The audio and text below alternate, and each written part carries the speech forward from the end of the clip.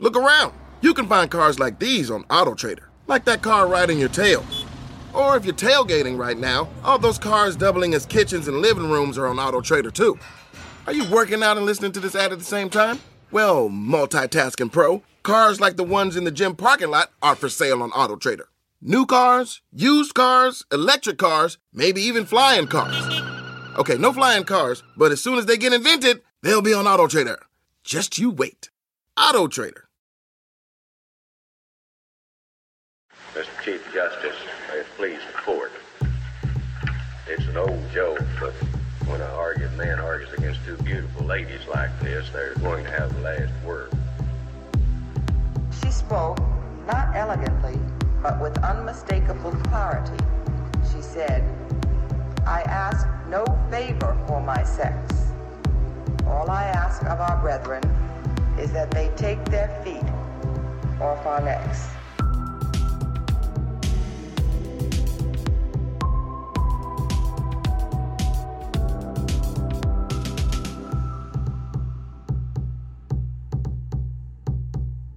Hi everyone, before we get into the grab bag, we wanted to bring you up to speed on some breaking news. Justice Alito has dropped a new diss track, and spoiler alert, everything that's wrong about the Supreme Court is everyone's fault but his own, and he is a real victim in all of this.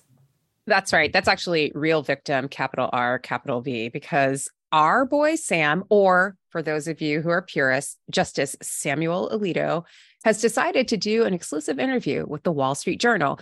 And he did so right after we recorded the last two episodes. But you will not avoid us, Sam. We weren't going to let this masterclass in grace and judicious behavior go unnoticed. No. This was late Friday on April 28th when the Wall Street Journal dropped an interview with Sam Alito.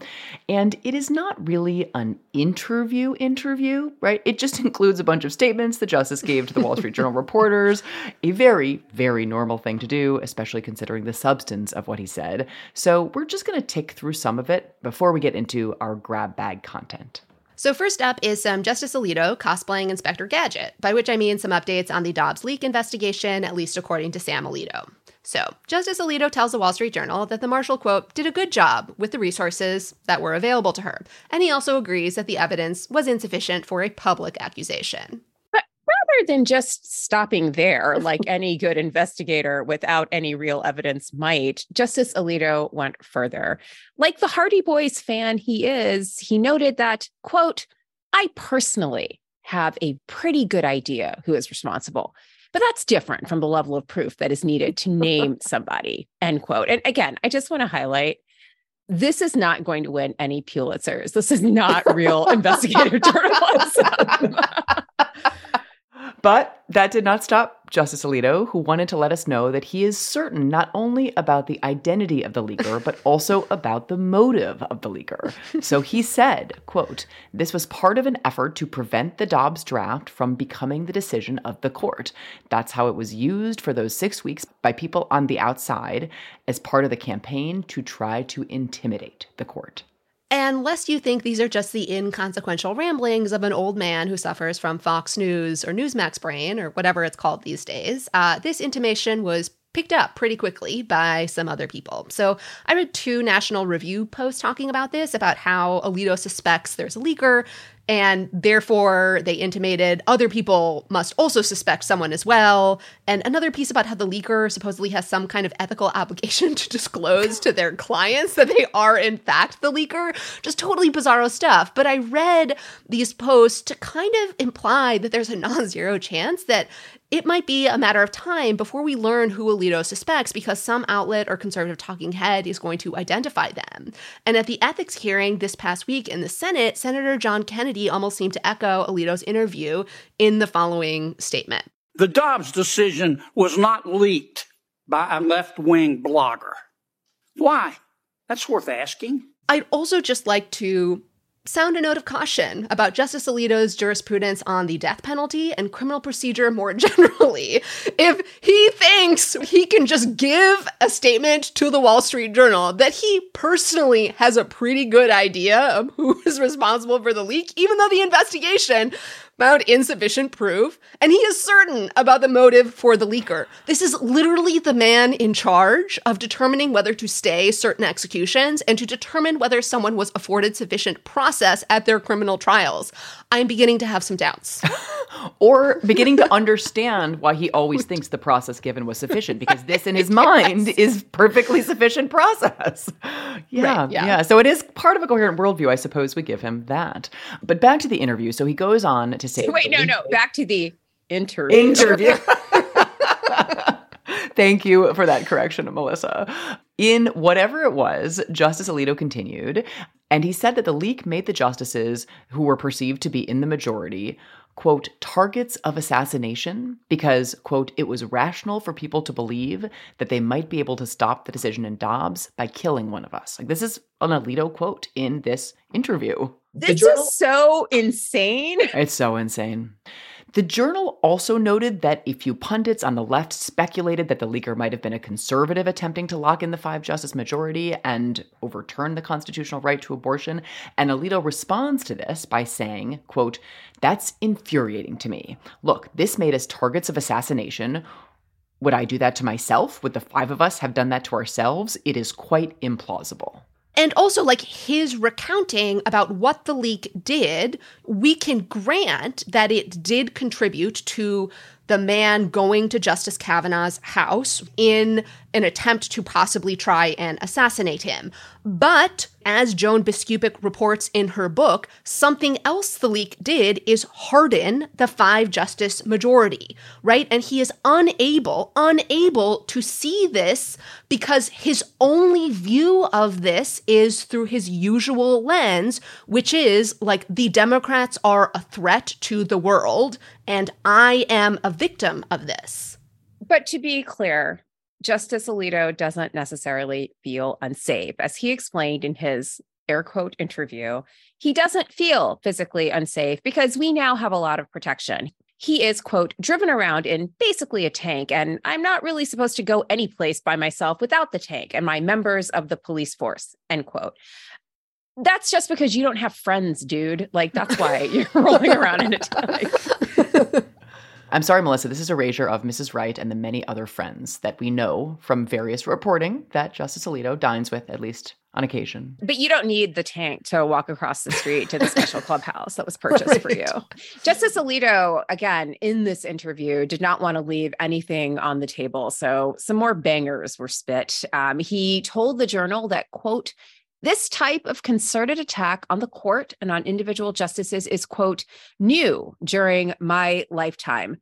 Narrator voice, there were actual literal billboards asking to impeach Earl Warren after Brown versus Board of Education. So this person who espouses a history and traditions view of constitutional interpretation once again has proven that he's pretty shit at history and tradition. Anyway, he continues, quote, we are being hammered daily, and I think quite unfairly in a lot of instances, and practically nobody is defending us. The idea has always been that judges are not supposed to respond to criticisms. But if the courts are being unfairly attacked, the organized bar will come to their defense. Instead, quote, if anything, they've participated to some degree in these attacks, end quote. So one, lawyers, you went to law school to sign up to be part of the cult of the court. Right. And when the court is unfairly maligned, you're supposed to put down your briefs and take up arms to defend Justice Alito and his ilk. And if you don't, it's completely unfair and practically nobody is defending them. Well, and also, judges are not supposed to respond to criticisms. Is he like, but I'm a fucking justice, and so I can do this? I mean, like, what is this? We made him do this. Look what you made me do. Exactly. And just to go back to the history for just a moment. So, Melissa, you mentioned the post-Brown attacks on Justice Warren and the entire Warren court. The historian Kevin Kruse has a great piece in Bloomberg really effectively debunking the idea that critiques of the court or even challenges to the court's legitimacy are in any way new. Can we just point out Kevin Kruse is an historian? Right. Like someone trained in historical methodologies. In this case, however, I think a simple Google search could have turned this up. I mean, I'm not a historian, but I am familiar with www.google.com. And books. Well, Alito is apparently unfamiliar with both of those things. And, back to the Alito pity parade for a second, the piece of the, quote, interview that is about the Supreme Court's legitimacy is basically him saying, I'm taking away your rights. You must praise me, while I do so. It's the audacity of taking away people's rights and then turning around being like, well, where's my parade? That really does it for me. And it's like, he's like, why aren't you welcoming your new overlords? And it's not just the Wall Street Journal interview and Alito in its pages that is striking this note. Just as the presses were drawing on this interview, out popped a National Review piece that was a defense. So now we're shifting from Alito to Thomas, but a defense of Justice Thomas titled, quote, Justice Thomas acted properly and did not have to disclose his trips. So that headline really captures the content of the piece. But what's interesting and worth flagging. It's not interesting, Kate. It's actually, this is the world's unsurprising, world's best. This you? Yeah, really. I will tell you, Melissa, who wrote it. It was written or co-written by Mark Paoletta, who not only personally attended some of the Harlan Crow-funded junkets that he is saying Thomas could obviously participate in, and it's outrageous for anyone to suggest otherwise, but Paoletta was so central a player that he actually appears. He is one of the characters depicted in the weird pastoral painting that we have talked about, the one featuring Crow and Thomas and Leonard Leo and Mark Paoletta. And no, Mark Paoletta did not mention this fact. Rutledge, the dean. Sorry, okay, don't want to erase. Yeah, so I guess, I don't know if his defense is forthcoming. But, Paoletta did not mention this fact in his extremely spirited, nothing to see here defense of Crow and Thomas's relationship. So because that too broke just after we finished recording our last shows, wanted to slip it in. Who is running PR for these dudes? Is it the same PR firm that's handling the royal family? Because they are, mangling this. I mean, whoever it is, I think they're getting an awful lot of money from Leonard Leo. They are well paid, even though they might not be great at their jobs. I mean, Galaxy Brains, this was a dumb PR strategy. Find someone else to write this terrible headline and article. But back to the Alito interview. Justice Alito was unwilling to discuss some things with the Wall Street Journal. So again, judicial restraint, right? He said, quote, I'll stay away from that. When asked about ethics accusations against Justice Thomas from partisan media. There are limits, people. But he happily addressed the sexual assault allegations against Justice Kavanaugh, saying, and this is a quote, after Justice Kavanaugh was accused of being a rapist during the Senate confirmation hearings, he made an impassioned speech, and he was criticized because it was supposedly not judicious, not the proper behavior for a judge to speak in those terms. I don't know. If somebody calls you a rapist, end quote. Who among us would not respond in this way? I mean, that's the TLDR. I like how he calls it a supposedly not judicious speech. Brett Kavanaugh literally screamed and cried, shrieking. I'm sorry, I laughing is a coping mechanism for me. Shrieking at the Senate Judiciary Committee, what goes around comes around, pounded his fists and said the allegations against him were part of a conspiracy to get revenge on behalf of the Clintons. I mean, I get why Justice Alito thinks that's all cool and normal, since he is basically sharing his own conspiracy theories with the Wall Street Journal and acting injudiciously. It's just otherworldly to see this described in that manner. Justice Alito also has an idea of who is behind the court's plummeting approval ratings. And spoiler alert, he thinks it's not him. It's not the court stripping away people's rights, allowing state legislatures to literally torture women. No, that's not it. What he says is, here is the culprit. Then those who are attacking us say, look how unpopular they are. Look how low their approval rating has sunk. Yeah, well, what do you expect when you're day in and day out? They're illegitimate. They're engaging in all sorts of unethical conduct. They're doing this. They're doing that. So it is the critics of the court who are not the court itself who are responsible for the public losing faith in the court. So newsflash, I think we should share with Justice Alito, which is that people are not going to start thinking you're illegitimate just because other people say that you are illegitimate. Maybe it is that you are acting illegitimately. At least indulge that possibility. Nope, doesn't check out. Can't be. It's me? I'm the problem? No.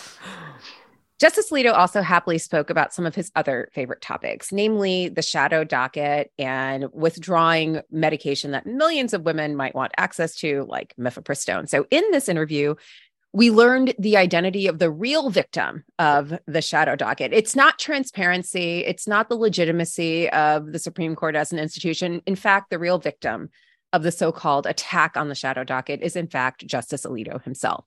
He finds the shadow docket applications to be a nuisance.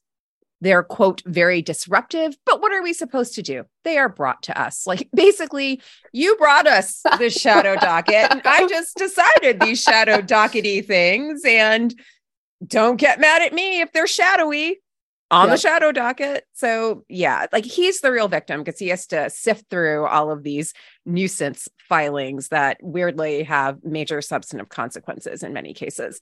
He also resorted to one of his favorite tactics. I think we might call this both sidesism, maybe whataboutism. And he specifically called out the Biden administration for seeking review of the order clawing back the 2 decades old approval of mifepristone. According to Justice Alito, quote, "The last administration brought a lot of applications to us because a lot of its programs were enjoined. That's because they were all fucking insane. This administration is doing the same thing right now. Not quite the same thing, but let me continue. The Solicitor General has said that she's likely to file an application here to stay the Fifth Circuit's order in the case involving the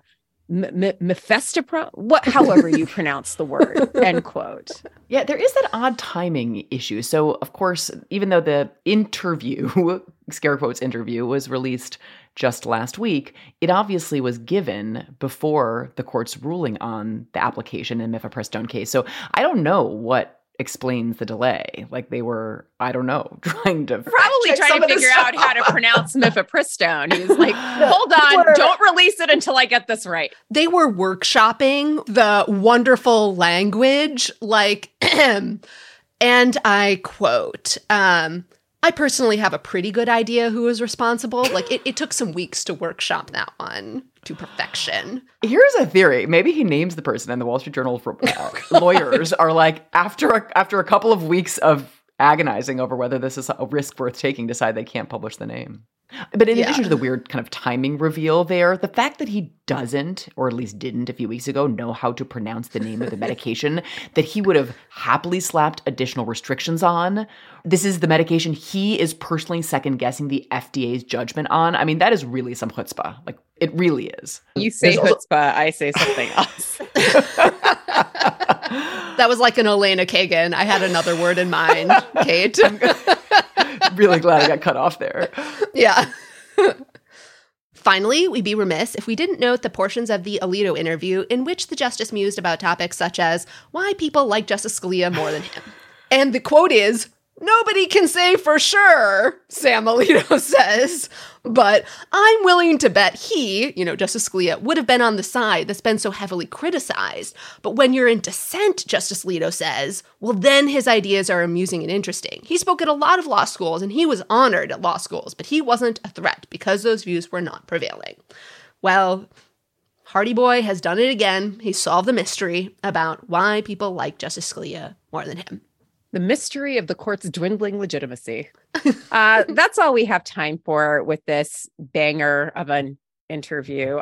We should really come back. Actually, this would be a great one to do a dramatic, or we're going to go. Yeah, this would be a great one for a dramatic reading. We should act this out. But we have some really great content because you all, unlike Justice Alito, didn't have to call up the Wall Street Journal. You directly slid into our DMs and gave us some awesome grab bag content. So let's get to that. This podcast is brought to you by the Summit for Religious Freedom.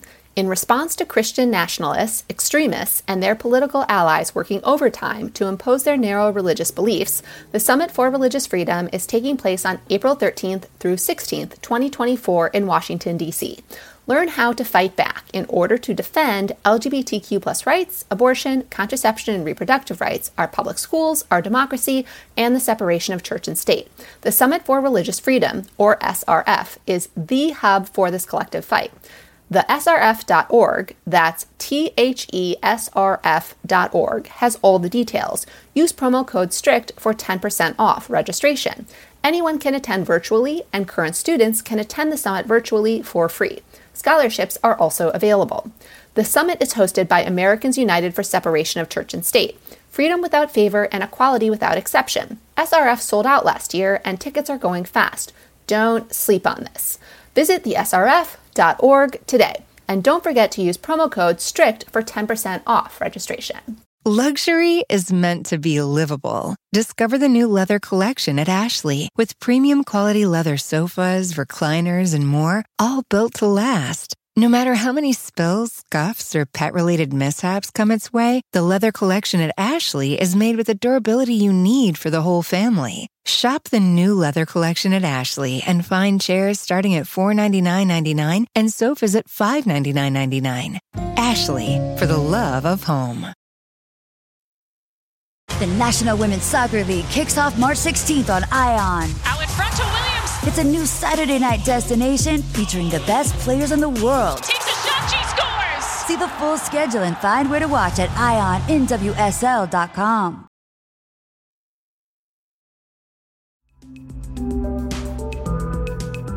Today we are doing our very first listener mailbag episode. Woo! It was so much fun to hear from so many of you. Hi, Strict Scrutiny. Hi, Strict Scrutiny. Hello, Strict Scrutiny. Good morning, Strict Scrutinizers. Hey, ladies. Hello, professors. I'm Melissa, Kate, and Leah. Calling from Los Angeles County, California. I work in Lower Manhattan. Austin, Texas. Spokane, Washington. From Washington, D.C. St. Tammany Parish, Louisiana, a.k.a. St. Slamony. I live in Ohio. South Carolina. I am from Australia. From outside Houston, Texas. I'm a deputy public defender. I teach math and statistics. I have no legal training. I am a mum and work in admin part-time. I work in HVAC. I'm a second-year Capitol Defense attorney. I'm an aerospace engineer. I work in political ads integrity in the tech space. I'm a corporate lawyer. I'm a federal government employee. I'm a public defender. I'm an actor and college instructor. I work as a litigation and labor and employment senior paralegal. I'm not a lawyer or law student, but I work in biomedical research. I'm a lawyer, volunteer abortion clinic escort, and ice skating instructor.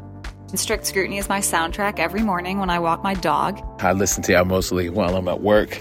I usually listen early Monday mornings as I sip my espresso. I listen with my mom.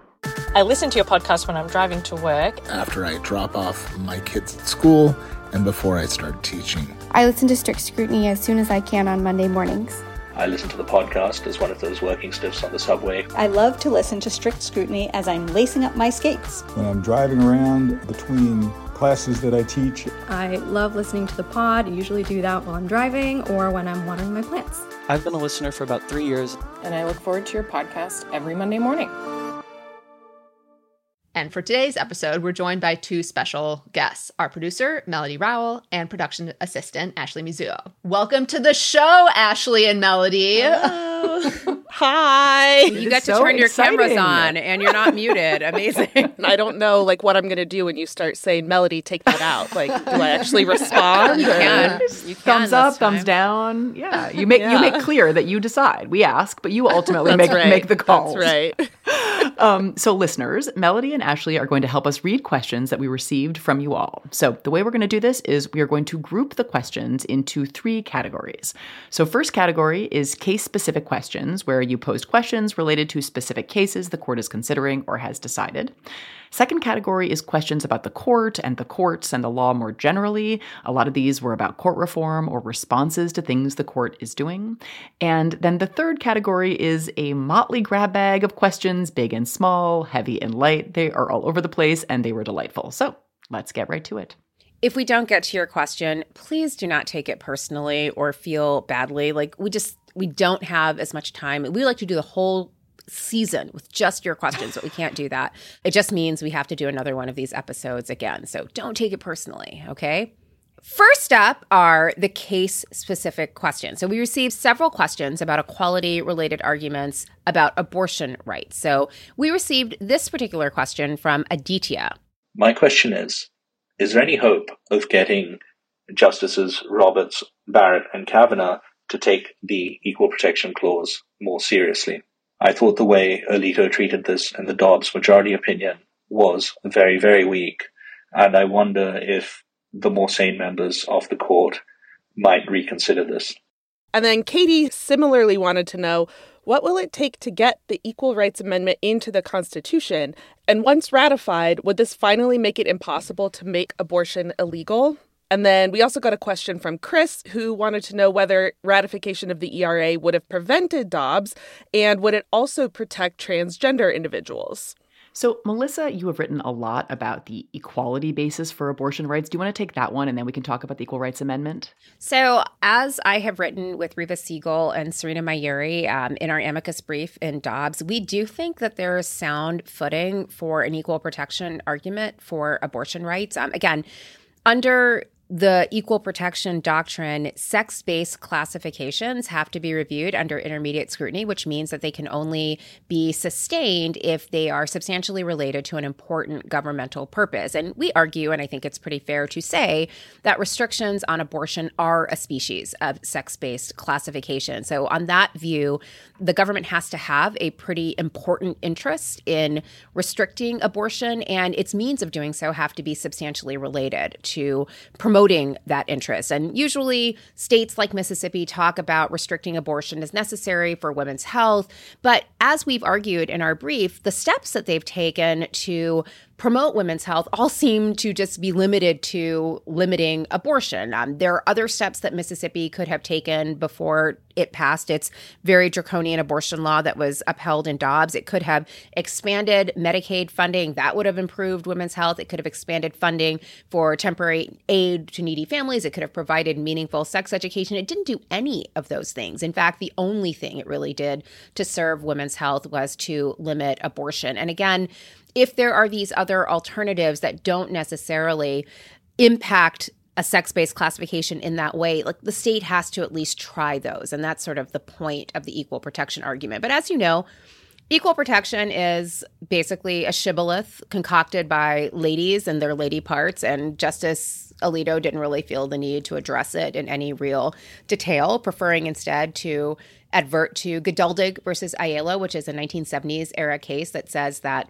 the state can discriminate on the basis of pregnancy because it's not a sex-based classification, because not all women are pregnant. And we argue that there are later cases that might refute Geduldig or even implicitly overrule Geduldig, but we're just ladies with our lady parts, and who needs to listen to us? Not Sam Alito, so we didn't really get very far.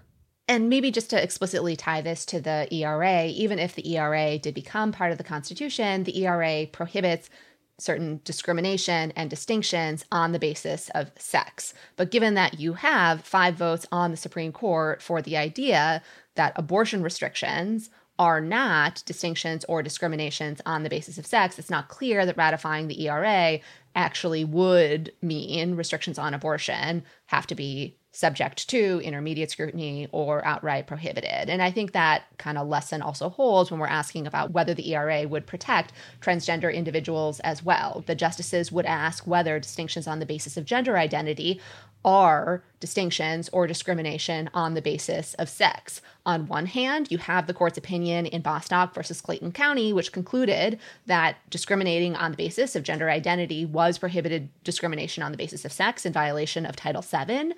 But it's not clear that they would say the text of the ERA necessarily means the same thing because of Neil Gorsuch's word science. Yeah. And maybe just to take a step back just for a moment, if people aren't kind of closely following the saga of the ERA is this proposed constitutional amendment, actually first proposed 100 years ago in 1923, but passed in Congress. So the way Article 5 of the Constitution says you can amend the Constitution is primarily by a 2/3 vote in each House of Congress, and then ratification in 3/4 of the states, which is 38 states. So it's a big number. In 1972, Congress did pass the Equal Rights Amendment. It initially looked like it was sailing toward ratification. We've talked in previous episodes about that kind of stalling out, largely as a result of the advocacy efforts by one Phyllis Schlafly. But the ERA stopped at 35 votes, never made it to 38 in the 1970s. But there has been a renewed push, really since the election of Donald Trump. So in 2017 and then 2018 and then 2020, 3 more states ratified the ERA. So there actually are 38 states that have right now ratified the ERA, which is what the Constitution requires. But the catch is that when the ERA was passed in 72, it had a deadline attached to it. First 1979, then 1982. The 38 states didn't happen by those deadlines. And in the interim, some other states have tried to rescind their ratifications. So there's this real question about whether the ERA is already part of the Constitution and actually who decides if it is. And there was a hearing in April in the Senate to basically declare the ERA ratified regardless of the existing deadline. But even if the thing were recognized as part of the Constitution as the 28th Amendment, all of the questions about what the ERA means that Leah was just talking about would still be presented. And it's anyone's guess, I think, how this conservative court would read the protections of the ERA. But I do think that the court would be required to revisit some of this in light of a new constitutional basis for arguments in favor of abortion rights, but because the court has such a narrow view of what the Equal Protection Clause of the 14th Amendment covers. So that's a long answer, but a bunch of great questions. We also received this question from Mimi. As a Jewish woman, many of the Jewish faith believe that the baby is not a person until birth, and we hold that life of the mother and her autonomy is given deference over a fetus. Isn't that a good avenue to pursue in the next steps in the Dobbs case? Why is this not a point of attack on these religiously tinged decisions? So it actually is being raised in some of the current challenges to abortion restriction. So there is a challenge in Ohio and challenges elsewhere that actually argue that these restrictions on abortion infringe people's religious rights because they require them to act in ways that are not consistent with their religious views on life. Unfortunately, organizations that are supposed to be devoted to religious liberty have been filing briefs in these cases questioning whether these religious beliefs are in fact sincere. And you have Republican legal commentators arguing that liberal Jews, as well as maybe also conservative Jews, can't have serious religious beliefs, or their religious beliefs can't be burdened because they don't have actual religious obligations. So formally, right, it's true that given the law that the Supreme Court has recited, which is even laws that don't single out religion can violate individuals' religious freedom when they impose differential burdens on those religious believers or require them to act in ways inconsistent with their religion. Those challenges seem like good ones. It's not clear that courts will actually follow them in cases like these. Next up, we have a question from Kate in Spokane. As the abortion fight narrows its focus here, I want to understand theoretically how far a state like Idaho can go with travel restrictions. Eastern Washington and North Idaho communities have always been closely intertwined. A lot of people live and work or own property across state lines, and I want to understand how far they can take it. I think it's right that the question about states' power to restrict travel is the kind of next frontier in many of the legal and political fights around abortion. Justice Kavanaugh wrote a concurring opinion in Dobbs in which he said he believed that restrictions on travel would be unconstitutional, right? Restrictions on travel of this sort designed to ban individuals from crossing state lines to obtain or provide abortion services. The issue wasn't presented in Dobbs. I am not sure how much comfort to take from those assurances of Justice Kavanaugh in a concurring opinion. I think there's at least a chance that Kavanaugh and Roberts, and of course the liberal justices, would vote to invalidate these laws if they reach the Supreme Court, but that doesn't mean that states might not be able to enforce them in the interim. So I think that there is, very real reason for concern about states, at least in the short term, being able to enforce such restrictions. It's also worth noting for Kate's question that the law in Idaho that makes it a quote unquote offense to traffic a minor for purposes of an abortion isn't necessarily about crossing state lines. It's just that there are so few abortion clinics available in Idaho. I think maybe there's 1 or 2 at this point that realistically, in order to get an abortion, you would have to cross state lines. So the law actually only makes it unlawful to traffic an individual within the state. And so that doesn't necessarily violate on its face the right to travel. But the broader purpose of it is to chill interstate travel for abortion purposes. So again, kind of a clever goblin move to avoid the whole question of interstate travel while also creating some chaos, making it harder for people to seek abortion care and making it harder for people or deterring people from going out of state to do so. We also got a question from Spencer who wanted to know, after Dobbs, would the trigger laws in various states be unconstitutional, since the decision seems to suggest that these issues could be resolved by current legislatures that represent the current constituency? This is just one reason why Dobbs is not actually returning these issues to the democratic process, because you think of, for example, a state like Wisconsin that had a pre-Roe criminal abortion ban on the books that was enacted, in like 1830 something, before women could vote. And that law went back into effect, after the Supreme Court's decision in Dobbs, even though a majority of Wisconsinites don't actually want the law on the books, but their legislature is so heavily gerrymandered that they don't have the votes in the legislature to actually repeal the law. And so we have seen some instances of some courts saying maybe some of these trigger laws violate provisions in state constitutions, but it's not clear that there is anything about the U.S. Supreme Court's decision in Dobbs that suggests it is unconstitutional under the federal constitution for a state to begin enforcing laws that have been on the books for a while, but haven't been enforced because of decisions like Roe, Casey, and Griswold. And of course, we're also seeing this potentially play out on the federal level when it comes to something like the Comstock Act, which is a federal law that potentially could be enforced in ways that prohibit access to medication, abortion, and contraception. And there are some individuals who want to bring that law back. And in the event of a 2024 Republican administration or Republican administration after that, right, we could see efforts to actually reinvigorate the Comstock Act as well. All right. Our next question is from Allie. I'd love to hear your guys' thoughts on whether, or maybe more accurately, how hard the court is chomping at the bit to overrule capital defendant-friendly precedents like Lockett v. Ohio, Atkins v. Virginia, or Kennedy v. Louisiana. So just to explain those decisions for a second, Lockett v. Ohio is a decision that said juries had to be able to consider all of the mitigating evidence, basically the evidence counseling against imposition of the death penalty. Atkins v. Virginia is the decision that said it is unconstitutional to execute individuals who have below certain mental capacities. And then Kennedy versus Louisiana is a decision that said it's unconstitutional to sentence someone to capital punishment for the crime of rape of a child specifically. So I think we are already seeing this court basically give the green light to states evading some of those decisions. And in particular, the Supreme Court denied review in an Atkins case involving an individual called Nixon. So it was Nixon versus Florida. And the Florida courts denied the Atkins claim in 2009 because they said he hadn't shown he presented IQ scores below 70. But after that, the Supreme Court, when Justice Kennedy was still on the court, said you actually can establish an Atkins violation even without this 70 IQ score cutoff. But the Florida Supreme Court said, we don't actually need to apply that rule to any cases where individuals were previously sentenced, and so upheld a death sentence under a rule that the U.S. Supreme Court said was unconstitutional. The U.S. Supreme Court let that decision stand. And so rather than intervening where state courts were effectively refusing to apply decisions like Atkins, basically they're just greenlighting that now. And so I think we are already seeing some whittling down, although it's not clear whether they are actually going to formally take a case to do so rather than just letting the state courts or other courts do the dirty work for them.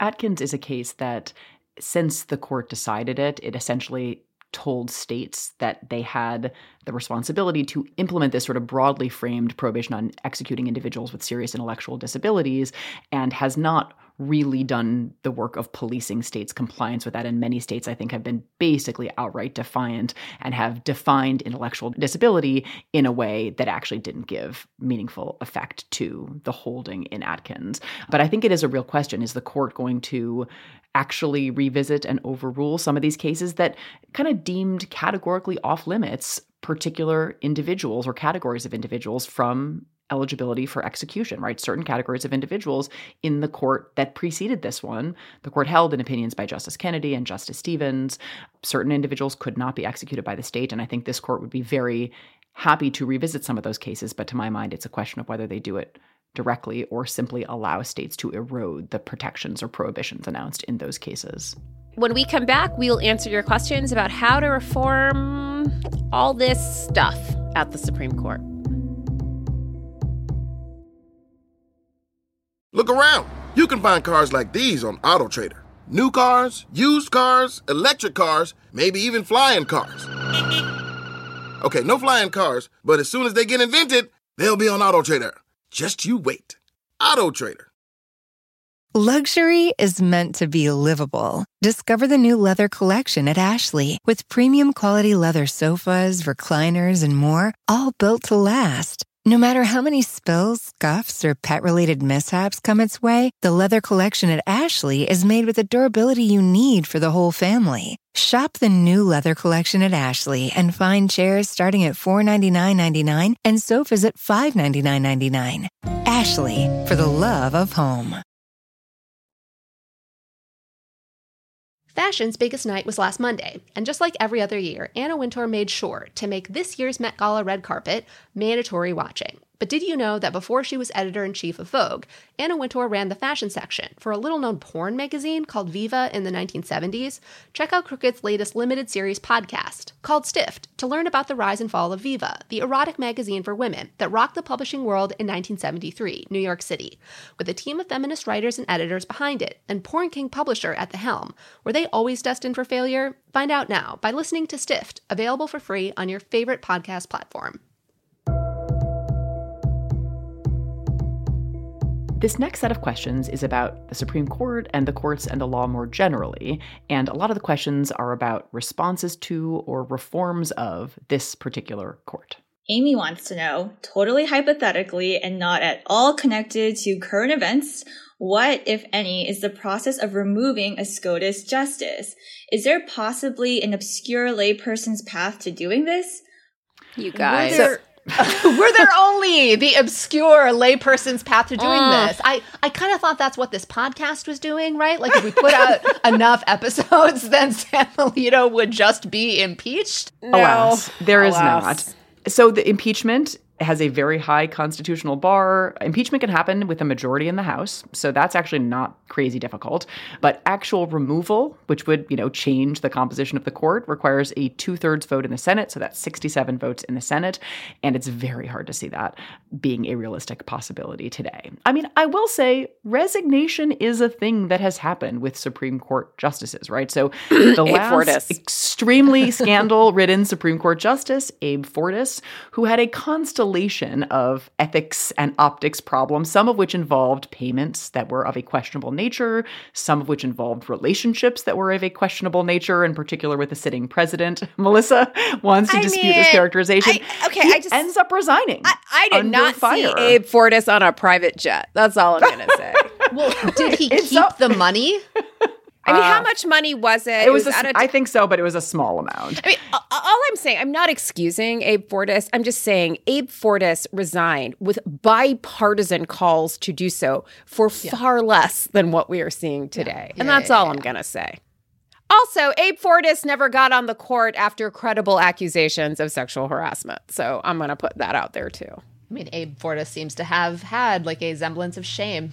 A sense of shame. So justice for Abe Fortas. He can't be a justice, but justice for him. We also received a similar question from Michelle.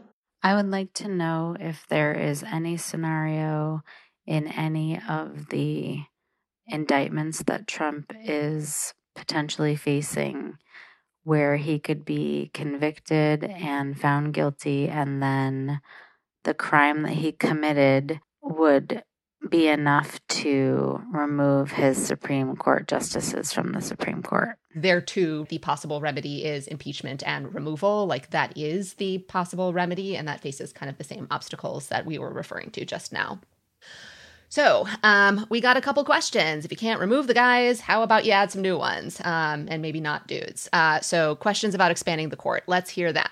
My question is, what would the implications be for expanding the amount of justices there are in the Supreme Court? And this one, too.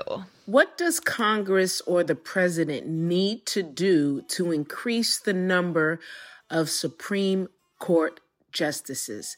So, like the process is pretty easy. You pass a law and sign the law. There's nothing in the Constitution that fixes the number of justices on the Supreme Court. And here, too, the obstacle is getting through the process of legislation and actual signing by the president. Any law like this would right now, under current rules, be subject to the filibuster, which means you need 60 votes in the Senate. I don't think there are 49 votes right now in the Senate for this, but that's the actual process. Pass a law, sign it. I think the major implication that always gets brought up when court expansion or court recalibration or whatever you want to call it is raised is this prospect that it's just a race to the bottom, and that with each administration or with each ideological turn on the court, you will simply be met with an interest in expanding the court even further. And so, again, I think people worry that if court expansion happens, it will just, again, be an ongoing saga, and suddenly we'll have a court with 150 people. Would that be so bad, though? Like, that's the question I always have. No, I mean, I don't think so. That's the implication, and that's the calculus. You could obviously pair that with appointments of justices not with life tenure, but rather for a term of years, so that you aren't basically appointing a bunch of people who can serve indefinitely, but would only serve for particular durations. Now, of course, if you're worried about getting into, right, a tit for tat for the other side, you might not do that if you think the other side won't. But yeah, right, like that implication doesn't necessarily mean that's a bad implication or a reason not to do it, but I think that is kind of the expectation about what would happen. Of course, the Democrats wouldn't respond if Republicans added seats. They just hold some hearings and send some mean tweets. The predicate is the Democrats add a few seats, and I think it's quite obvious that the Republicans, the next possible juncture, would do the same, except for add 10 times as many. But, if honestly, things are dire they enough, try to pass a law. They try to pass a law with 40 votes in the Senate. They'd be like, actually, our new interpretation of the Constitution is we can add seats to the Supreme Court if only Ted Cruz votes for it. And that is now the law. That would be their response. And they would just be like, it's now Justice Matthew Kaczmarek. It's now Justice James Ho. That's just the world we're living in. That would be the response. Yeah. All right. We got another question about court reform. Hello, my name is Patrick, and I'm not a lawyer or law student, but I work in biomedical research.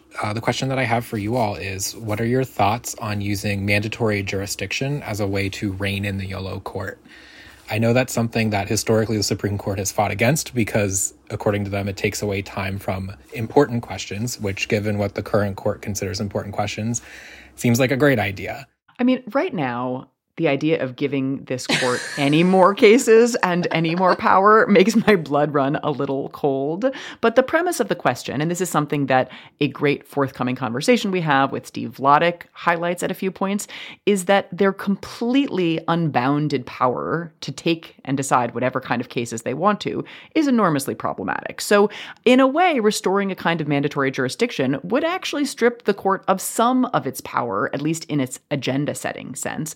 But it would give it more cases to decide and thus more power over all of us. And to my mind, at least, that's a major drawback. So look, people definitely seem to want to talk about what to do about this court. So let's play one more question. So assume a great outcome in 24 with enough Democratic senators willing to trash the filibuster in order to get things done, but maybe not enough willing to expand the court. So to limit the legislative breach of this YOLO SCOTUS, teach us about jurisdiction stripping. Can it work? And how does it work without being torched by the Supremes? I can try to take a stab at this one. Jurisdiction stripping just refers to removing some set of cases from the Supreme Court, or basically limiting the Supreme Court's ability to decide them according to their preferred view about the law.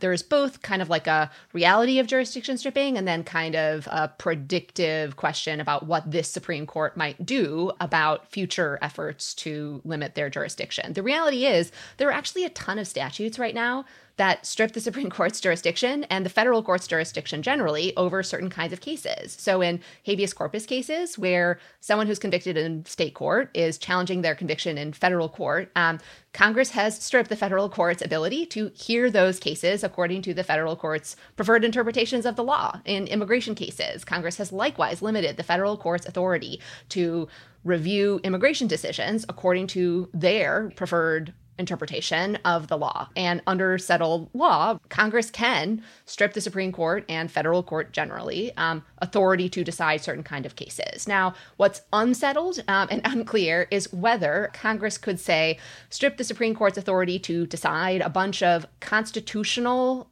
cases because Congress didn't want the Supreme Court to reach a particular result. And I say that's unsettled because it's not clear that there are cases exactly upholding laws of that kind. And it's also very possible that the Supreme Court would say, you can't do that. That interferes with us being king and queens. This Supreme Court has a very strong view of judicial supremacy where they are supreme and they get to decide what the law means. And so in the event where, you have a Democratic Congress passing laws that try to limit the court's authority rather than expand it, I think there's a pretty good chance that some of those statutes, at least in high profile cases, would get struck down.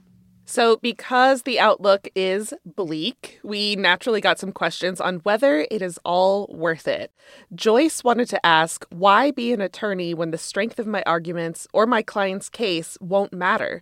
Is it still worth it to be a lawyer? And then we also got this question from Frankie. I'm a 32-year-old actor and college instructor, and I'm thinking of mixing things up and going to law school with a focus on social justice. I'd love to hear your thoughts on what it's like to be a law student at the moment, given recent madness in the courts. Insert starry to what now? And any other advice you might have for law students these days. Thank you. Okay. Resident optimist. I'm going to do it. Like, Kate, hold go. on. I'm going to channel my inner Kate. Okay. Nice. Joyce, Frankie, real talk. This path has never been smooth. Like, let's just be real. The court we have is very much like the court we've had in years past. There was a glimmer of momentum in the 1960s, 1970s. Maybe we got a little accustomed to winning. But for the most part, we've lost more than we've won.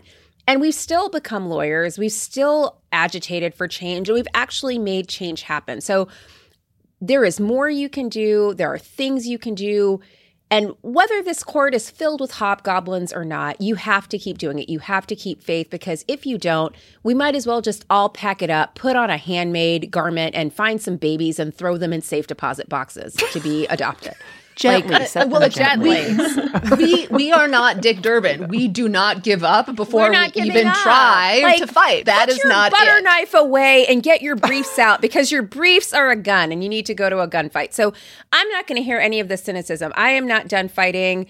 I know it looks bleak. These are dark times, but we have each other, we have our law degrees, and we have the conviction that we are right and we are going to prevail. We just have to believe it. So let's all get together. We have to work even harder to overcome the malapportionment, all the crap that's gone on, but we can do that because we've always done that, and we're not going to stop, and they're not going to stop us. And also, are we just going to let them win? Are we just going to let them win? No. I'm going to treat this like I treat aging. I am moisturizing and I'm coming back for more.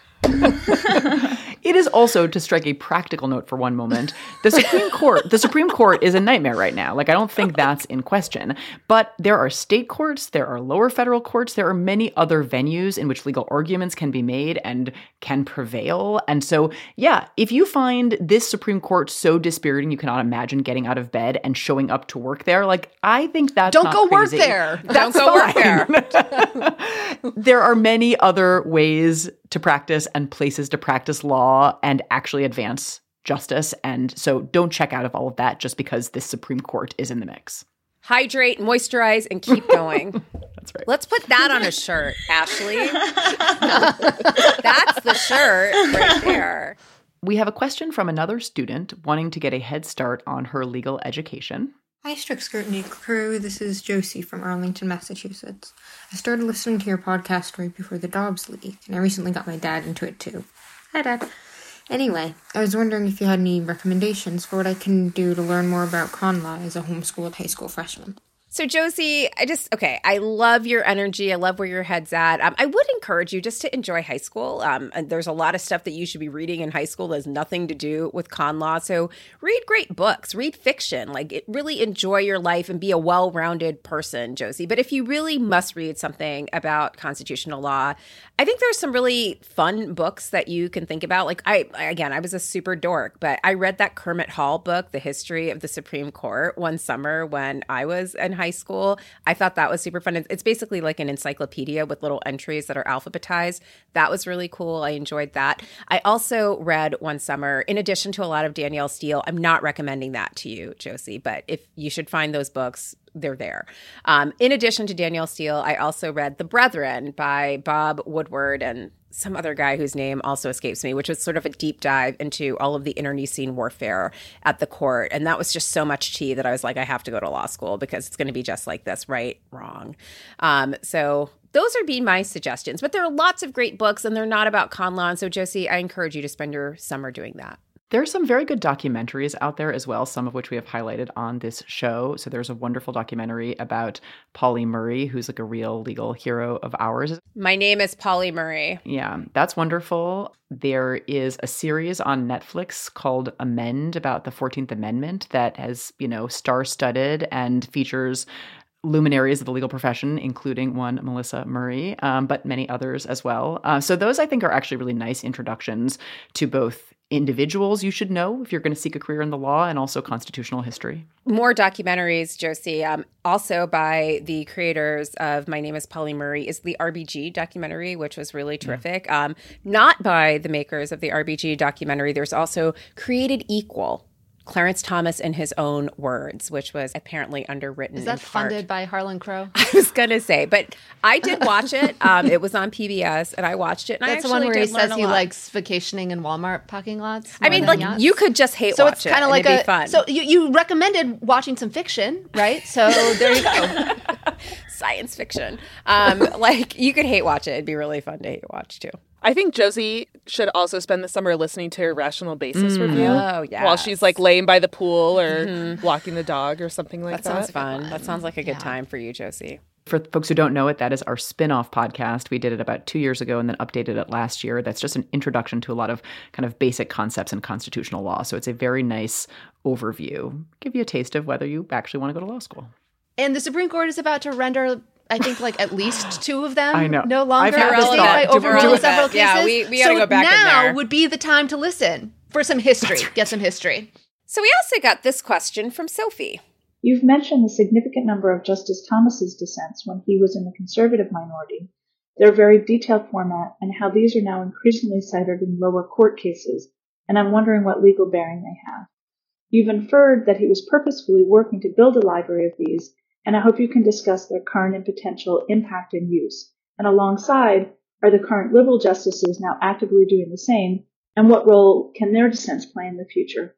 I mean, I think people want one of the Democratic appointed justices to use their dissents to invite people to rethink shaping the law in ways that Justice Thomas and Justice Scalia and Chief Justice Rehnquist did when they were in the minority. I think we haven't seen that for a few different reasons. One, it might not just be what some of the Democratic appointed justices think is within their wheelhouse or within their role. It also might be that they think that they are on a court where they still can occasionally win some votes, but those votes come from people who are really sensitive and have a lot of feelings. And so there's a limit on the extent to which you can criticize them. Yes, I'm talking about Brett Kavanaugh, right? And also maybe the chief, the less so.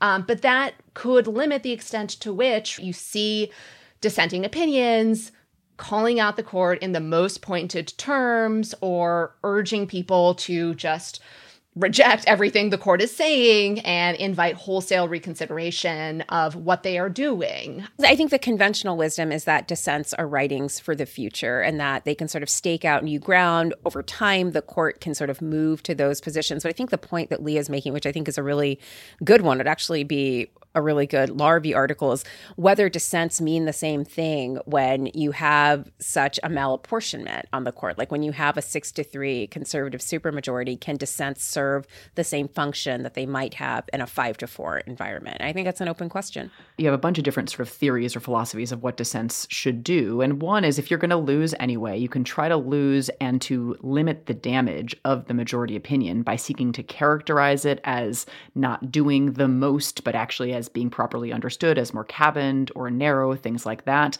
But I'm not sure how I think historically that is a strategy that a lot of justices have used. I think query how effective it has been. I do think that what Leah said at the outset about if you're trying to broker the occasional 5-4 win, as opposed to always being in a 3-justice sort of losing trio, maybe you have to hold your fire a little bit in dissent. But I wonder if that's equally true about all of the Democratic appointees. I think it's probably right that if Justice Kagan is the one brokering the occasional deals with Kavanaugh and the Chief Justice, maybe she can't. But I don't know that that's true in the same way about Justice Sotomayor and Justice Jackson. And we should say we haven't seen much from Justice Jackson as a writer yet in this court. It doesn't seem impossible to me that she could be the one throwing the flames and writing for history. I mean, I was thinking about this with the Biden re-election announcement video. Can you imagine a dissent that actually has language in it that gets picked up on the campaign trail and that the president uses? We haven't seen anything from this dissenting trio yet along those lines, but it might be really valuable to do that. So I hope that they find some way to do it, even though I understand the constraints. Speaking of things that matter, let's hear from Diana in Australia. Do oral arguments really matter? It sounds like a lot of the justices already have their minds made up. I think oral arguments matter in some cases, but not others with respect to outcomes. In the non-super ideologically significant, high-profile cases, I do think oral argument can matter as to outcomes. Now, in the ideologically significant cases, do arguments matter? Not really with respect to bottom lines, I don't think, but they can affect how an opinion gets written and what reasoning gets 5 votes. At least that's kind of my intuition. All right, next up, here's Chris. I listen to Strict Scrutiny on my way to NASA's Jet Propulsion Laboratory, where I'm an aerospace engineer. Justice Kagan famously said, "We're all textualists now." And my question is, do you think that the liberal justices have more to gain by applying a textualist lens, or do we hurt ourselves by conceding from other methods of statutory interpretation? I love that Chris is an actual rocket scientist. Go, Chris. And that you're listening to us. And Neil Gorsuch is a word scientist, so... No, Chris is an actual rocket scientist, Leah. And Matthew Kaczmarek is a scientist. Come on. Right. Chris, this is all to say that you could probably write an opinion about mifepristone that we'd find more enlightening. So anyway.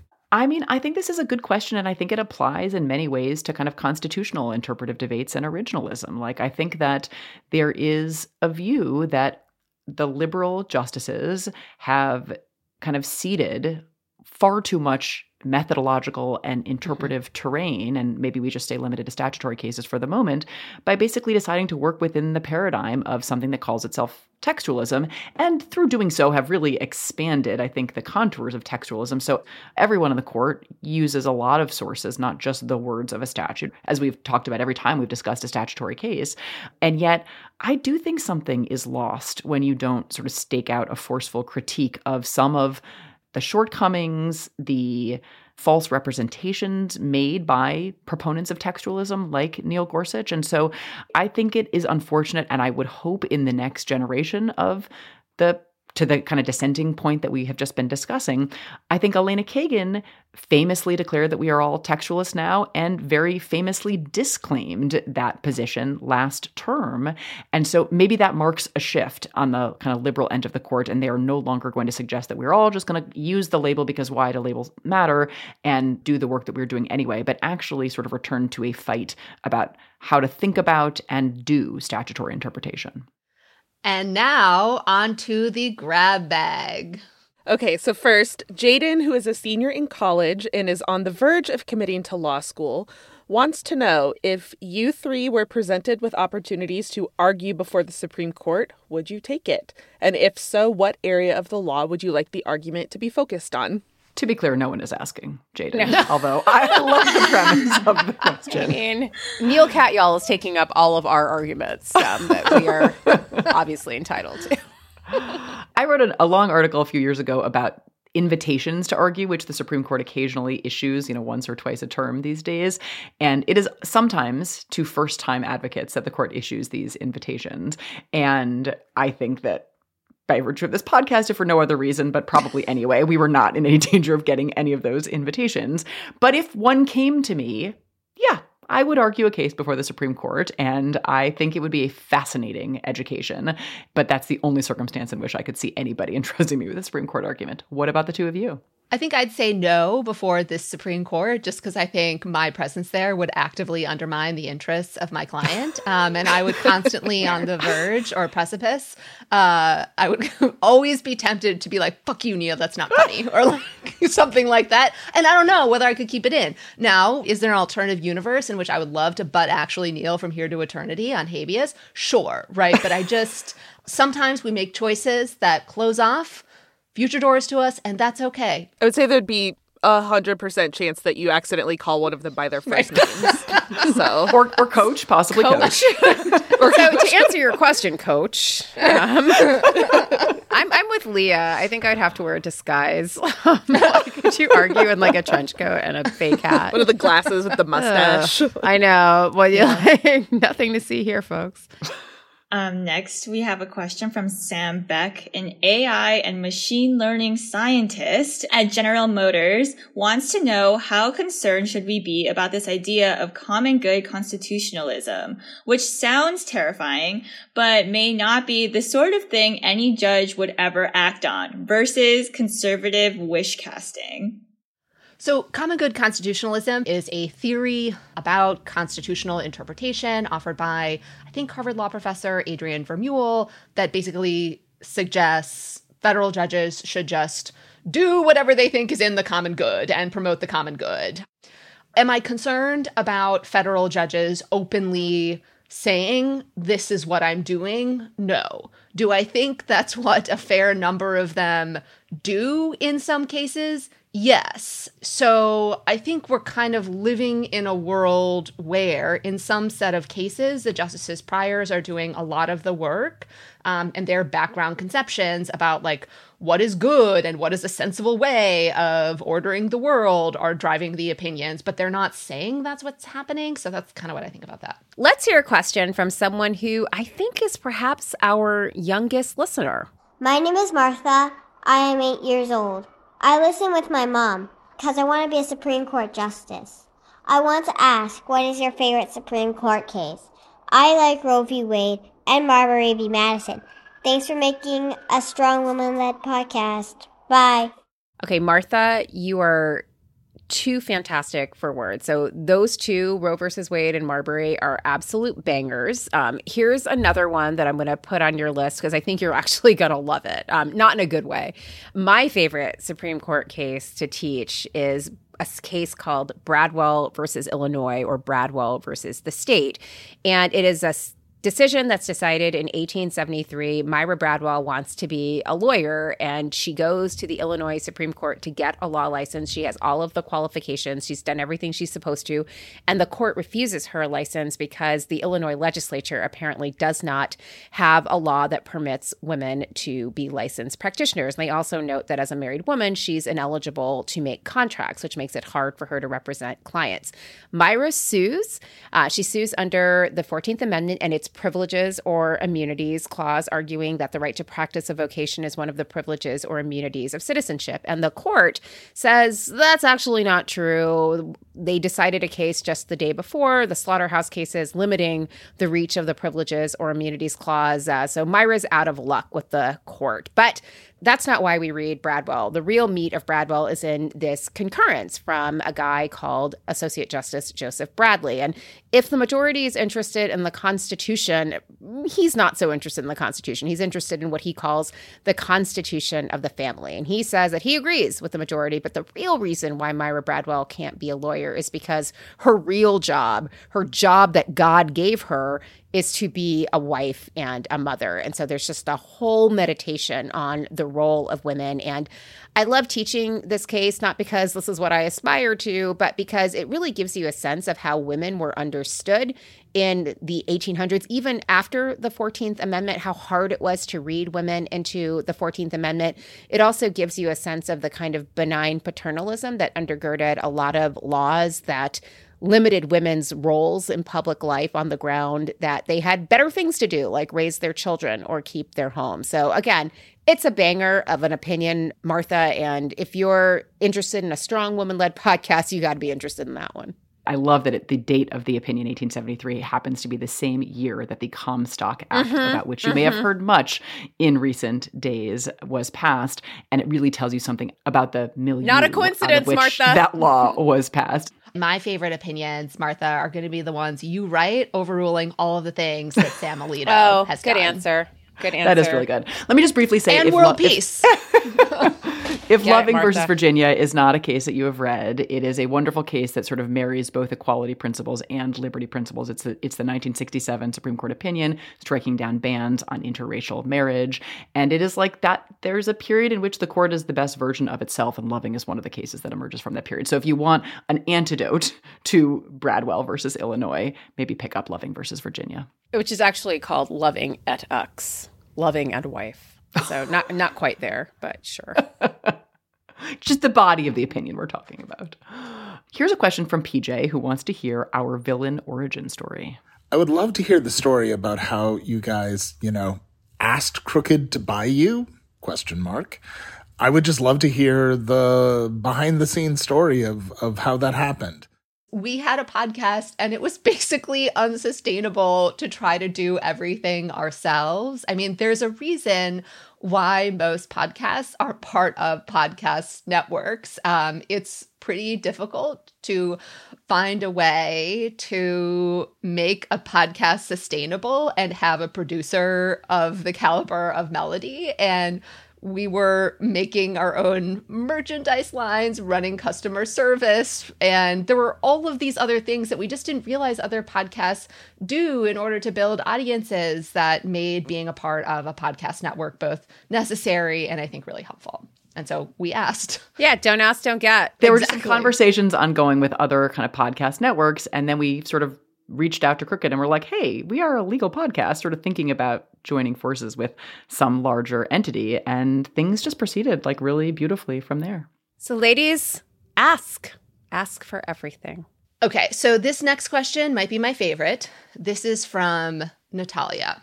Given everything that happened with Justice Thomas and his fancy friend, if a New York Times article were to drop about any of the other justices, who do you think that their fancy billionaire friend would be? Really curious for your answers.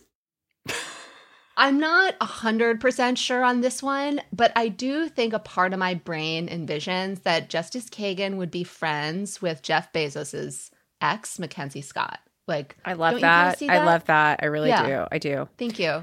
There was a period right after she was appointed where Justice Sotomayor was at some public event, like a dinner or something for Pearl Deaf or something with Mark Anthony and J-Lo. And since then, I have she's got to be on J-Lo's Christmas card list. Yes, 100%. Yes. So, and vice versa.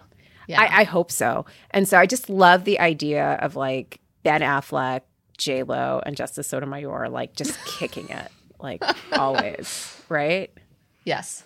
I bet Ketanji Brown Jackson hangs out with cool people. Oh, definitely. But doesn't that mean not billionaires? Right. Yeah. These might be mutually exclusive. Who's a cool billionaire? I bet she hangs out with Michelle Obama. Not a billionaire. Or Beyonce. I bet she hangs out with Meghan Markle. Not Does she a hang out with Is Meghan Beyonce Markle? not a billionaire? Meghan Markle is not a billionaire. I don't think think you know that, Leah. Beyonce is worth a measly half bill. Okay. So Watch who her are work. actual Wow. billionaires? I don't know. Oprah. Wait, I no, bet doesn't Oprah she and say her Ketanji hang household? out. Isn't that $1 billion in the elevator years ago? Her plus Jay is $1 billion, right?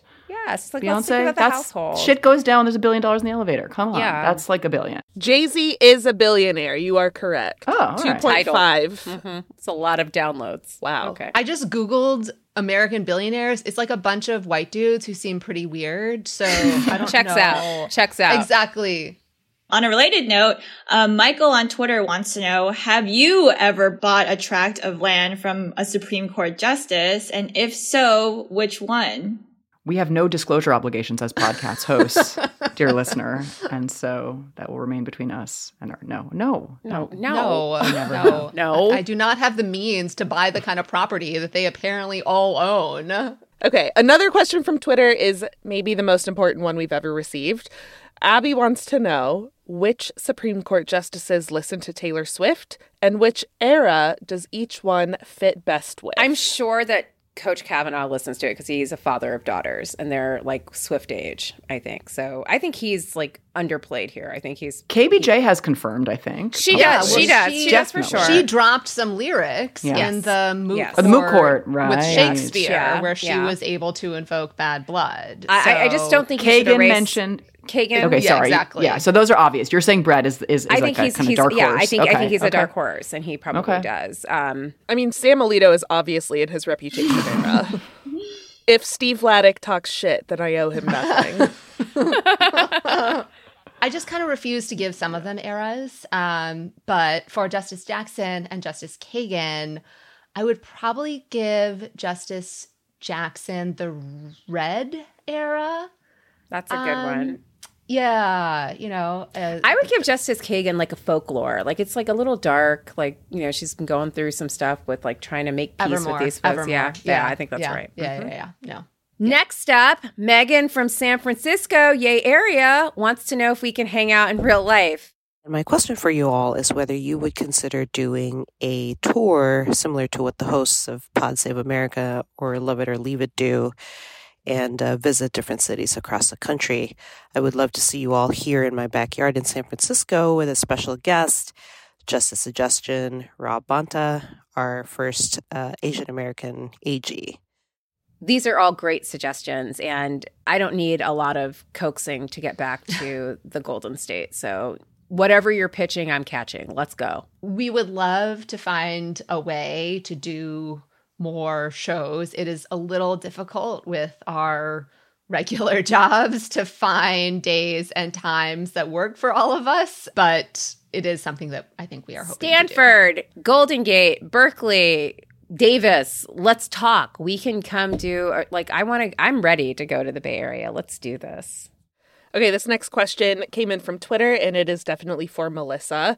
Do you believe that King Charles is actually Prince Harry's father? I affirmatively do believe this because Princess Diana's James Hewitt era was after Prince Harry was born. Everyone thinks that James Hewitt is Prince Harry's father because they both have red hair. But in fact, red hair runs in the Spencer family. And Diana was a Spencer before she became the Princess of Wales. And her sister, Sarah Spencer, also has red hair. So there's a lot of like gingers in their family. There are also a fair number of ginger-ish people in Prince Charles's line. So if you see pictures of Prince Harry with his beard and his uniform, he looks a lot like Prince Philip did when he went to Antarctica in the like late 1950s, early 1960s. So I really do think this whole idea that James Hewitt is Harry's father is really spurious and just meant to savage the ginger prince. And I will not stand for it. The end. Another question that may be for Melissa. What did John Lovett get on his LSAT? So this is a mystery, right? He talked a good game about his LSAT score, but didn't actually disclose it. He just said sort of vague things about how he had such a great LSAT score. And I don't really know what that means. I wasn't questioning. I thought it was weird that he brought it up, but, I didn't want to. It was his show, so I didn't want to say anything. But he's never actually given me a number. So, all right, we've got a question from Instagram that is just 3 words: skincare recommendations. Oh, another one for Melissa, I guess. No, you all can participate. I've coached you well over the years. We get participation trophies, Kate. You all have dewy skin. Again, I think whatever you do, you just got to do it consistently. So I don't know what Sam Alito uses on her skin. Some people have suggested it's very high end. Others have suggested that maybe he's just patting in olive oil or something. Some people do that. It's actually very effective if you don't break out to just pat olive oil lightly into your skin. I love True Botanicals. True Botanicals, holler at your girl. I love that stuff. I think it's amazing. I also use like CeraVe, which is a drugstore brand. So also very, very effective. I think there's lots you can do. So many good skincare options right now. Genucel is also great. Like they have a really good eye cream for when your eyes are puffy. So I think that's a great one. So lots of different choices. Do what works for you. And do what works for Sam Alito once he tells you. Have either of you ever used a Hanacure mask? No. Yes. So you put them on, they're very intense, and they do this crazy thing where they kind of contort your face muscles and you look insane. But then you take it off. And you look amazing. It's kind of amazing for days. I mean, they're intense. our mutual friend Melissa, Rachel, and I did these a couple weeks ago. And yeah, so I think I recommend them. I love that. Like, I'm really actually mad that you did not include me in this next Okay, game. next time we're going to do this with you, Okay, honestly. great. I would Sounds love good. to. Another one from Instagram, just 4 words, favorite Taylor Swift song. I'm actually really excited for this question because I've been wondering. Okay, it's obviously the 10-minute version of All Too Well, and specifically the version that she performed on Saturday Night Live. That's the number 1. Number 2 would be all the other versions of All Too Well, tied. Number 3 is 'Tis the Damn Season. And then 4 is The Field. I weirdly, even though I love her more recent albums much better, like I love Evermore, I love Folklore, I love Midnights, my favorite standalone songs are kind of like old classics. Like I love 22 and I love We Were Never Getting Back Together. Like I love those songs so much. I think I'm going with those two. So my favorite Taylor Swift song is We Are Never Ever Getting Back Together. I like that one a lot. I also like Antihero and Lavender Haze. I weirdly like Lavender Haze. I also like Lover. I'm a Champagne Problems girly. And I was also among the blessed who got to hear Death by a Thousand Cuts as the surprise song in Dallas. And that was one of the best moments of my life. Good one. I'm so jealous. Wait, Ashley, what's yours? Wait, Ashley, what's yours? Mine, Yeah. I think it's Mirror Ball. Are you okay? I am an older sister through and through. Oh, wait, no, I need to adapt mine. Okay. 1, All Too Well, 10-minute version. 2, Would've, Could've, Should've. 3, all the versions of All Too Well. 4, 'Tis the Damn Season. 5, Field. Okay, now we're set. That's a good ranking. Thank you. Okay, we got another question from Instagram that says, I am a divorced single mom of twins wanting to run for office. Is this a ridiculous dream?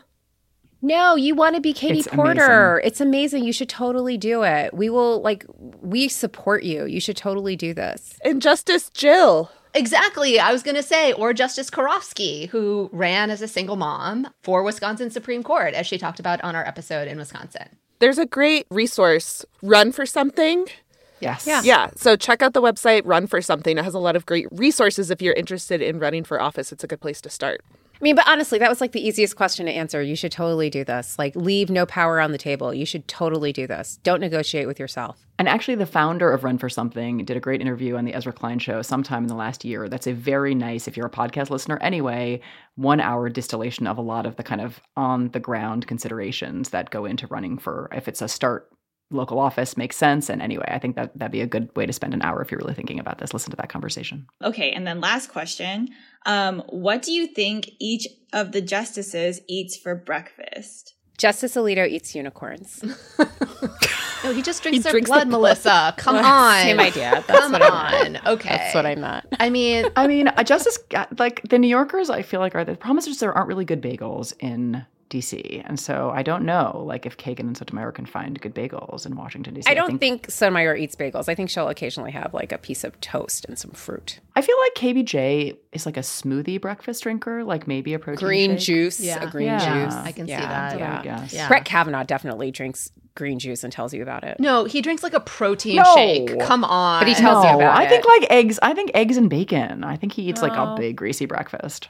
With a protein shake, with his bros from the gym. Come on. Kavanaugh is the big greasy breakfast to like sop up all the beer, right? Oh, okay. Totally. It's like the hungover. Also, the guys from the Okay, gym. you're right, I'm you're sorry. right. I don't want to be mean, but like, what evidence of gym going are you seeing Just under because that like robe? he thinks of himself as a bro. Yeah. You know? Yeah, That's but like probably right. going to play ball, I don't think he's like lifting weights. Yeah. I bet Amy Coney Barrett goes to her CrossFit box and then comes home and makes a protein shake. She Yeah. drinks a protein shake. Yeah. For sure. What do you think the Chief Justice is eating? He's eating oatmeal. He's totally eating oatmeal. Like for Bland, unseasoned With oatmeal. raisins, maybe.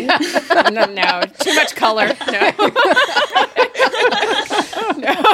No raisins. All right. Shall we move on to mean tweets? Let's do it. These aren't actually mean tweets. They're some mean reviews that I just screenshotted. Mean tweets, I adjusted my notifications a long time ago where I just don't get notified of tweets by people I don't follow because it just made the platform unusable without that. So This is all I've got. I can describe the tweets that people have screenshot about me that have been sent, but I'm probably going to get the wording a little off. Okay, so review 1. Leah's constant funny, air quote, interruptions are not all that funny, and her sarcasm gets the discussion off more times than not. Leah adds little to the legal discussion and detracts with her, frankly, tired and repetitive humor. That's one. Did I tell you guys? I'm so livid. No, where is this? Is a tweet somebody tweeted at you? These are the Apple reviews. These are Apple reviews. Oh my God, I'm so glad I don't. I stopped reading these a long time painful. ago. Unfortunately, I get notifications of them to our Gmail account. Did I tell you guys about the speech I did to the Michigan Law Review women, where I thought it would be funny to do a mean tweets thing, and I got up and I read 3 mean things, and they all looked so horrified I just stopped, and I was like, oh, I guess. Wow, they were that bad. Stopped. Yeah. So, oh my gosh. That's one. So I'm going to read one. This is literally just a couple of days ago from someone who wants to call themselves alchemist, but has spelled it with a J. So just the setup. The subject line is cattiness undermines their intelligence /argument. I've listened to this podcast for a few years now, and I absolutely love their insights into the court. The hosts are excellent guests on other podcasts, such as PSA. Kate is a welcome voice of reason. Leah and Melissa's constant alcohol jokes and teenage humor distract and derail the show. Both Leah and Melissa are unprofessional and lack seriousness for important discussions such as the Dobbs decision and its fallout when they are hosts, but can demonstrate it when they are guests on other podcasts. My final straw is the frequent misinterpretation of what people say during clips and the pleasure Leah and Melissa get from their meanness vibes, such as Trump-style derogatory nicknames and worse than Alito or Gorsuch whining. I mean, sir, I am so glad I stopped reading these. I'm looking at them Thank now. God for Kate. Oh my God. But we still got a 1-star review. It's not enough to save our numbers. Oh my God. Part of why, wanted to do the podcast, speaking of villain origin stories, in the tone and manner that we did, is there is this discomfort with women who have senses of humor and make jokes. And there's a felt impulse to characterize that as bitchiness or cattiness or mean girlsness, rather than when guys do it, it's irreverent and edgy and funny. Plus, there's just a fucking difference between punching down and punching up. I'll read one now. I love this podcast, but Kate talks too fast most of the time. Today she started out at a good tempo, but after the first case, her speaking speed began to hurdle far too fast again. Yeah, that's just not the same Kate, sorry. No, I am going to pull out, though, the 2 examples of specific appearance-related messages that we got, both of which I think were in a constructive spirit.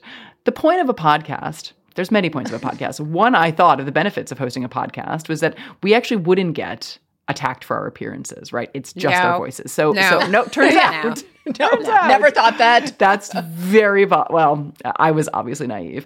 Anyway, so this was one that Melissa was excluded from. I'm really sorry you're written out of this exchange, Melissa. It was just an email to Leah and to me in which a listener diagnosed both of us with pretty serious cases of rosacea and recommended a course of treatment in a very, very detailed email that, again, I think was really constructive.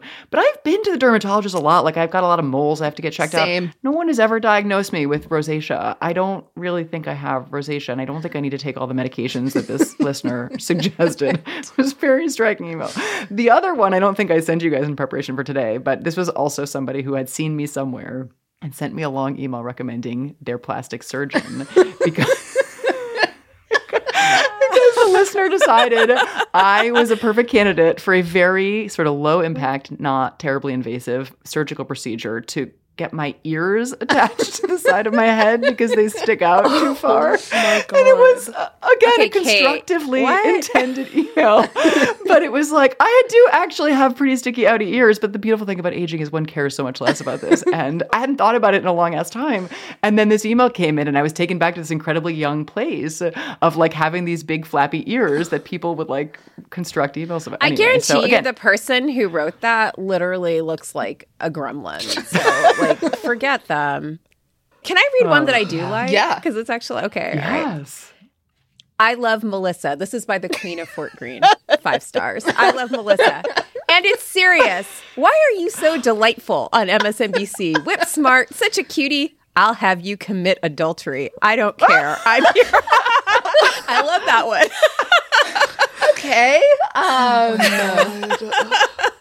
It's right so next similar to, to my plastic surgery. No, it's literally so right. No, it's literally right next to one called SCOTUS Mean Girls, which is my point. It's gone downhill somewhat with too much sarcasm and attempts at wit. It's become less informative over time as they attempt catchy slogans. The mean-spiritedness has become off-putting. Update. Still boring, still unbalanced. The sarcasm is cringier than ever, very hostile towards religion, very sarcastic all the time about everything. Insightful commentary when they leave out the mean-spiritedness. They do a disservice to their listeners by not even attempting to present any alternative to their strong opinions. The hostility is palpable. You should hear all of the things that don't make the podcast, right? True. In there is hostile and inappropriate. Wellness life, you would clutch your pearls even harder, my friend. Update. Still always hysterical, sarcastic, and painful to listen to. More nuance can be found elsewhere. The vocal fry is just unbearable. Speaking of vocal fry, a classic sample review is Leah's vocal fry is more than I can handle. I struggle to understand how someone who speaks like that can give college lectures. I'd have to drop her class. This is how... Do it. Drop it. Don't take this it. This is how I fucking talk. This is how a woman's voice sounds. We should say, like, we're just pulling out the shitty ones, but there are some really lovely ones. You all are so nice to put these nice comments. Here's one from Maria Rodriguez from July of 2022. You are 3 incredible women. I'm so thankful for this podcast and the honest presentation. You're welcome, Maria. We love you too. DK also says, we are so lovely, and this person loves the podcast so much and learned about it through Chris Hayes, who, as you may know, is a friend of the pod. Mr. Kate Shaw. Mm-hmm. There's also the one that called us an abortion of a podcast and 3 pseudo-intellectual harpy lib chicks. Hell yeah. But was it a self-managed abortion of a podcast? That was not included Yes, it was. in the description.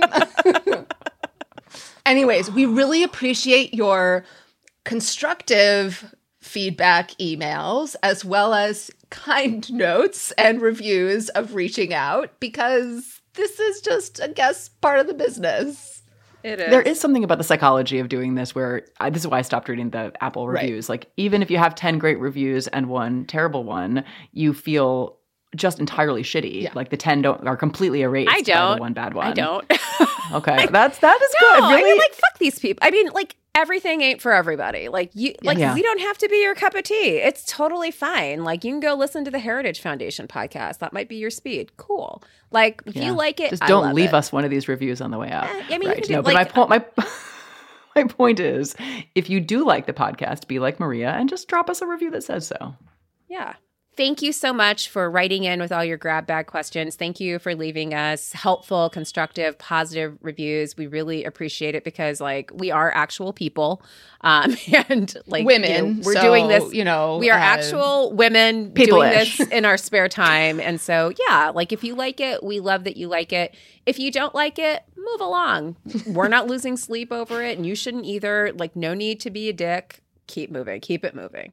But I think, like, also on another slightly more positive note about all of this, like, part of the point is everyone makes choices about the things they want to do and, like, what they're okay with. And you find people whose judgment you trust, and then you just kind of do what you want to do and, like, what you think has to be done. And that's just kind of it. So basically, are you a Meghan Markle person or a Kate Middleton person? Like, if you're a Kate Middleton person, that's cool. We're probably not going to be best friends. This is going to generate some negative tweets and reviews. I'm just going to tell you.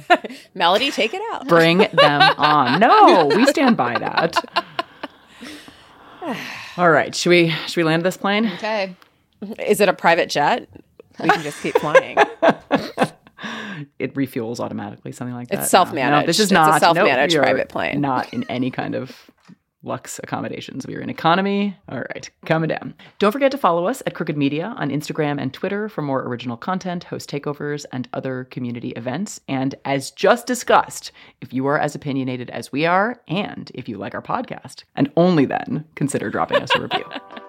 Strict Scrutiny is a Crooked Media production hosted and executive produced by Leah Lippman, Melissa Murray, and Kate Shaw. It is produced and edited by Melody Rowell with audio engineering by Kyle Seglin, music by Eddie Cooper, production support from Ashley Mizuo, Michael Martinez, and Ari Schwartz, and digital support from Amelia Montooth.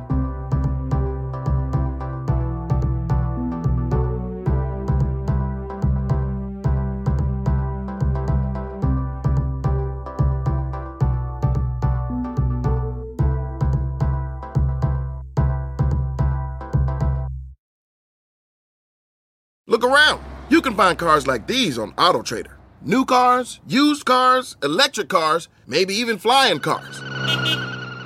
Okay, no flying cars, but as soon as they get invented, they'll be on AutoTrader. Just you wait. AutoTrader. Luxury is meant to be livable. Discover the new leather collection at Ashley with premium quality leather sofas, recliners, and more, all built to last. No matter how many spills, scuffs, or pet-related mishaps come its way, the leather collection at Ashley is made with the durability you need for the whole family. Shop the new leather collection at Ashley and find chairs starting at $499.99 and sofas at $599.99. Ashley, for the love of home.